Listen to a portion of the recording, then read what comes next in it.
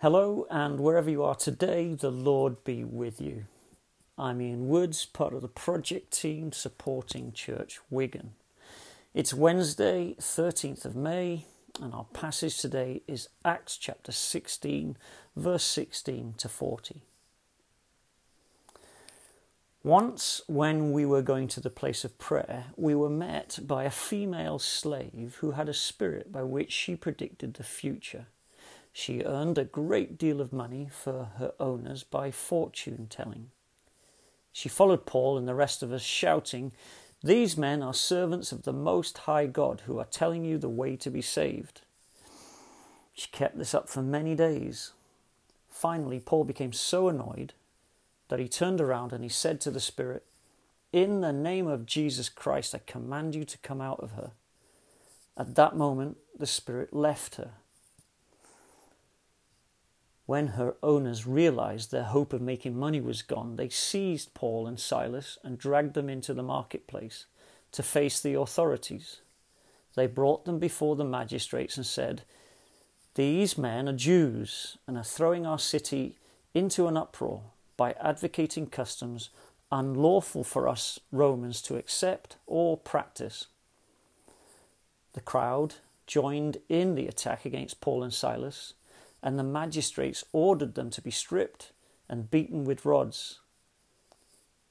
After they had been severely flogged, they were thrown into prison, and the jailer was commanded to guard them carefully. When he received these orders, he put them in the inner cell and fastened their feet in the stocks. About midnight, Paul and Silas were praying and singing hymns to God, and the other prisoners were listening to them. Suddenly there was such a violent earthquake that the foundation of the prisons was shaken. At once all the prison doors flew open and everyone's chains came loose. The jailer woke up, and when he saw the prison doors open, he drew his sword and was about to kill himself because he thought the prisoners had escaped. But Paul shouted, "Don't harm yourself, we are all here." The jailer called for lights, rushed in, and fell trembling before Paul and Silas.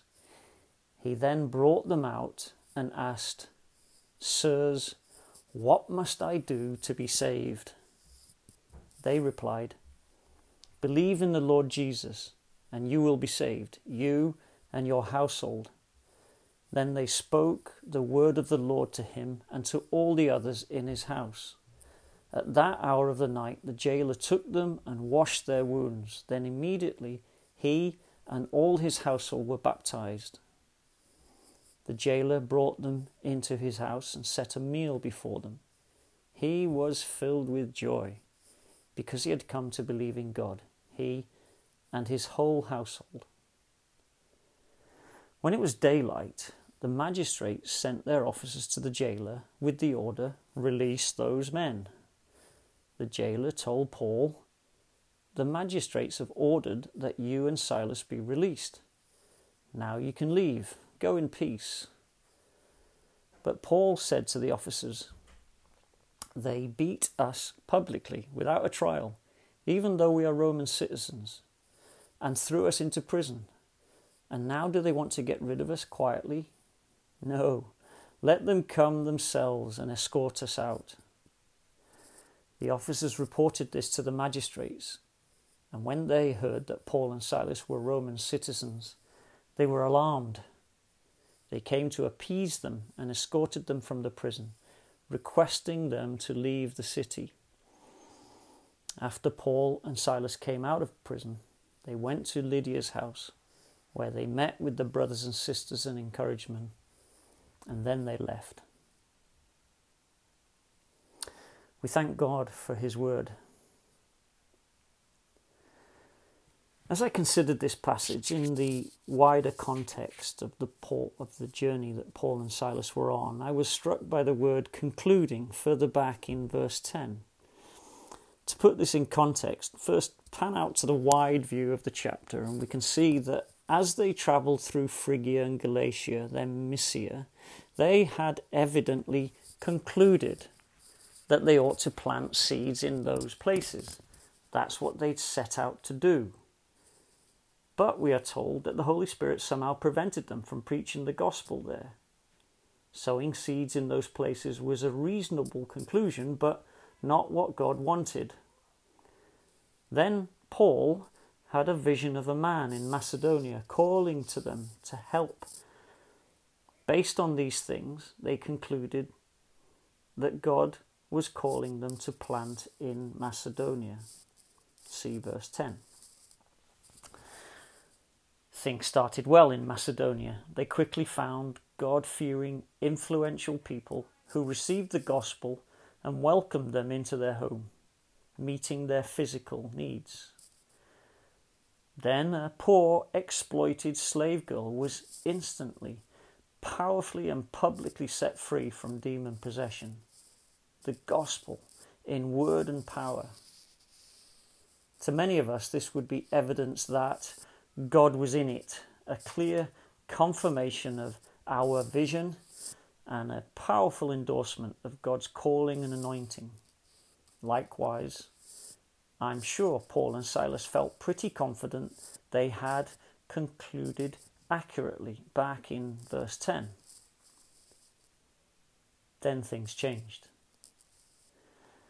As a direct result of their ministry, they were seized and dragged into the marketplace, then attacked by the crowd, then stripped of their clothes and possessions and defamed by the authorities, then beaten with rods in a sustained brutal act of unlawful physical aggression, then imprisoned and shackled in a dungeon in the dark, far from the blessing and comfort of Lydia's home.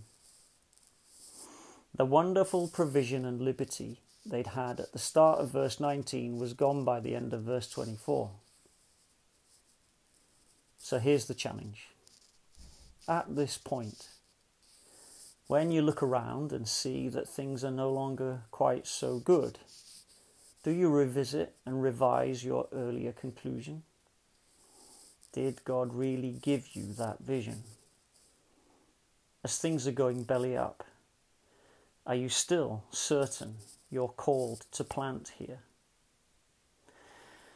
We can be too quick to conclude that pain, hardship and resistance, even apparent fruitlessness, is evidence that God isn't in it. In fact, Jesus told us to expect this, trust him and persevere. Only then will we get to the really important question, the one we all want to hear. Sirs, what must I do to be saved? Let's end by praying. Together with the disciples of Jesus across Wigan, throughout Liverpool Diocese and around the world, we pray in the words that Jesus taught us. Our Father, who art in heaven, hallowed be thy name. Thy kingdom come. Thy will be done on earth as it is in heaven. Give us this day our daily bread, and forgive us our trespasses, as we forgive those who trespass against us. Lead us not into temptation, but deliver us from evil. For thine is the kingdom, the power and the glory, forever and ever. Amen. Thank you, and may God bless you today.